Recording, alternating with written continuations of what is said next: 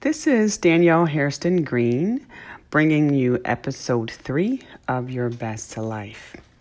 Hello, everyone. We are going to be talking about preparing ourselves for our young people's departure to higher education.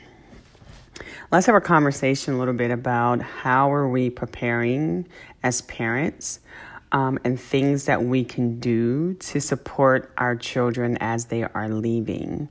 Last year, I talked to you a little bit about are you ready for the empty nesting? What have we done to get our kids prepared prior to leaving? And now I want to talk to you a little bit about how can you stay connected? How can you continue to support your child once they've left the home? And so we know that there's many parents that are, really emotionally dealing with the separation of their children. Some of you have only one child and that one child is leaving home. Some of you have multiple and you can't wait for that last kid to get out the door. Whatever your situation is, it is critical for us to continue to support our young people as they are going into this semi-independent experience. So what are some of the things that, we need to consider as our young people are going through this new journey? So I would say that the first thing that we should consider is understanding the resources that are available to our students on campus, being knowledgeable about the campus resources, the programs that are available to our young people, the opportunities that may be available to our young people. Oftentimes that means that the parent or the child would have to do a lot of homework to find out what those things are.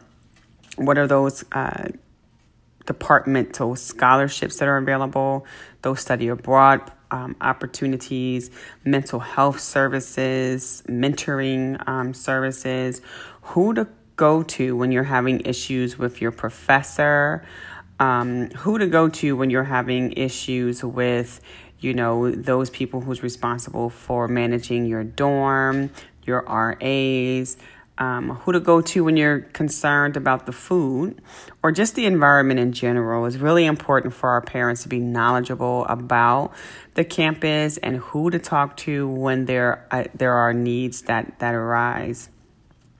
The other thing is to continue to have those difficult conversations with your child. I know that they're kind of out there, they're, adulting kind of on their campus, but and we don't have access to them every day.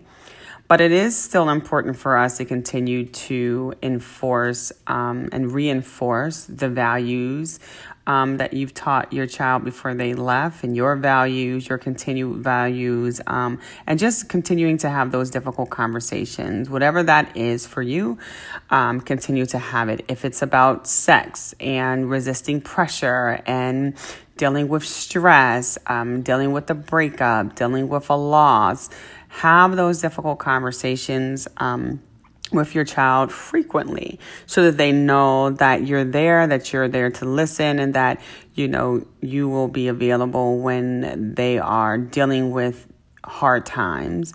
Don't be afraid to have those conversations. Ask questions, lots of questions. Whenever you talk to your young people, ask questions. Ask them about how they're getting along with their professors, how they're getting along with their dorm mates, what's happening on campus that's significant, anything interesting, any relationship issues they may be having. Did you meet someone new? Are you exposed to things that you had not been exposed to? How are your grades? How are you navigating the online portals that they may have provided to your young person as a hybrid approach to teaching a class? Is your teachers responsive? Why aren't they responsive? Have those conversations and continue to ask questions. How are you feeling? Are you eating well? Do you need me to send you money? Even if you can't send them money, do you need resources? Let me figure that out for you. But continue to, ask those questions and don't be afraid to do that. The other thing is that expect change. Our kids are pretty much in our homes, right? For the most part, 24 hours a day, unless they're at work or, in high school. And so, they have a routine, the way they eat, and chores and things like that. But when they leave out on, to go to campus, there are things that will change. Their attitude may change. The way they engage friends may change. The way they deal with relationships. They may have not been considering a boyfriend or a girlfriend before leaving on for campus. And now all of a sudden they're interested in the opposite sex. Maybe they're interested in the same sex.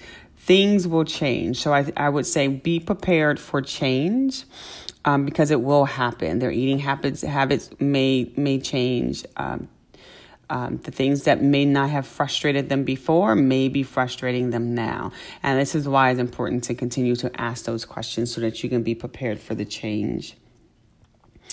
The one thing that I always try to tell my parents is to don't tell your kids things like, this is going to be the best time of your life.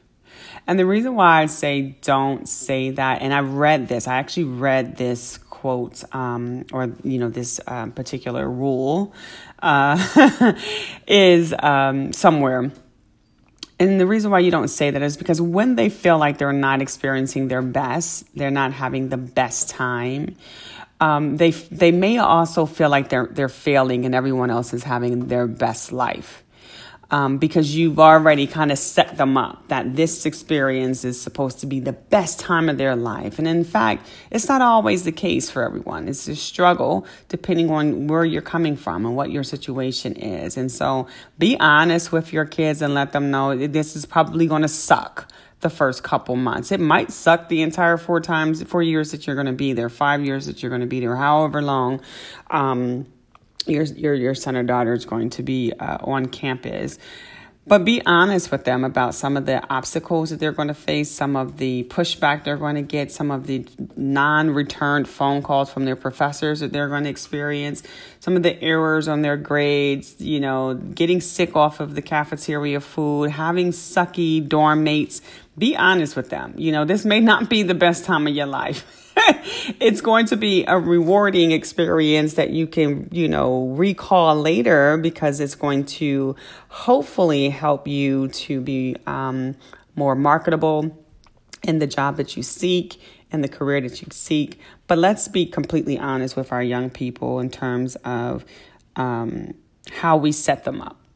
We don't want them to feel like if they're not experiencing their best time, that they're failing and everyone else around them is doing amazing. The other thing is to, and all of this really requires you just to be checking in, just to consistently be checking in, even when they're not returning your phone call. Text them, do whatever you need to do, check in. So, it's all kind of under that umbrella of checking in and staying connected to your son or daughter. But the last thing I want to share with you in terms of what do you do once your child leaves for school is to trust your child, right? When all else is failing on campus, when they're getting frustrated, when their teacher is not, doing them right, not following through with phone calls, not giving them a syllabus on time, changing their grades, telling them the exam is on Monday and then all of a sudden change it and says, it's tomorrow. Whatever those things are, they're kind of experiencing a lot of trauma, right? They may experience a lot of trauma. And so they want to be able to come to you and that you trust that they're being honest about this and that, you're going to give them the best feedback. Because if they can't come to you to voice that concern, who else could they come to? And so, still be that trusting rod for them and help them navigate the system. It is a very tough system to try to navigate. You're going from a situation where your teachers in high school is pretty much holding your hands, reminding you about assignments. Your parents have complete access to these teachers. There's amazing portals that your parents can be connected to. so that they can monitor even your lunch, and from K through 12. But when you get into college, your parents don't have access like that. And so it makes it a little difficult, and it makes it so that the child is kind of doing it on their own. So stay connected, check in with them often, ask a lot of questions. Understand the resources that's happening on campus or that's available on campus. Have those difficult conversations with your young scholar. Expect that they're going to change a little bit. Don't set them up for failure by telling them this is going to be a perfect experience, the best time of their life. And at the end of the day, trust your student when they are calling you and expressing some frustration and some hurt about anything that's going on campus. Trust that these are some true feelings, true frustration, and be prepared to help guide them through it. So this is just my tips to help you stay connected with your young person leaving for college.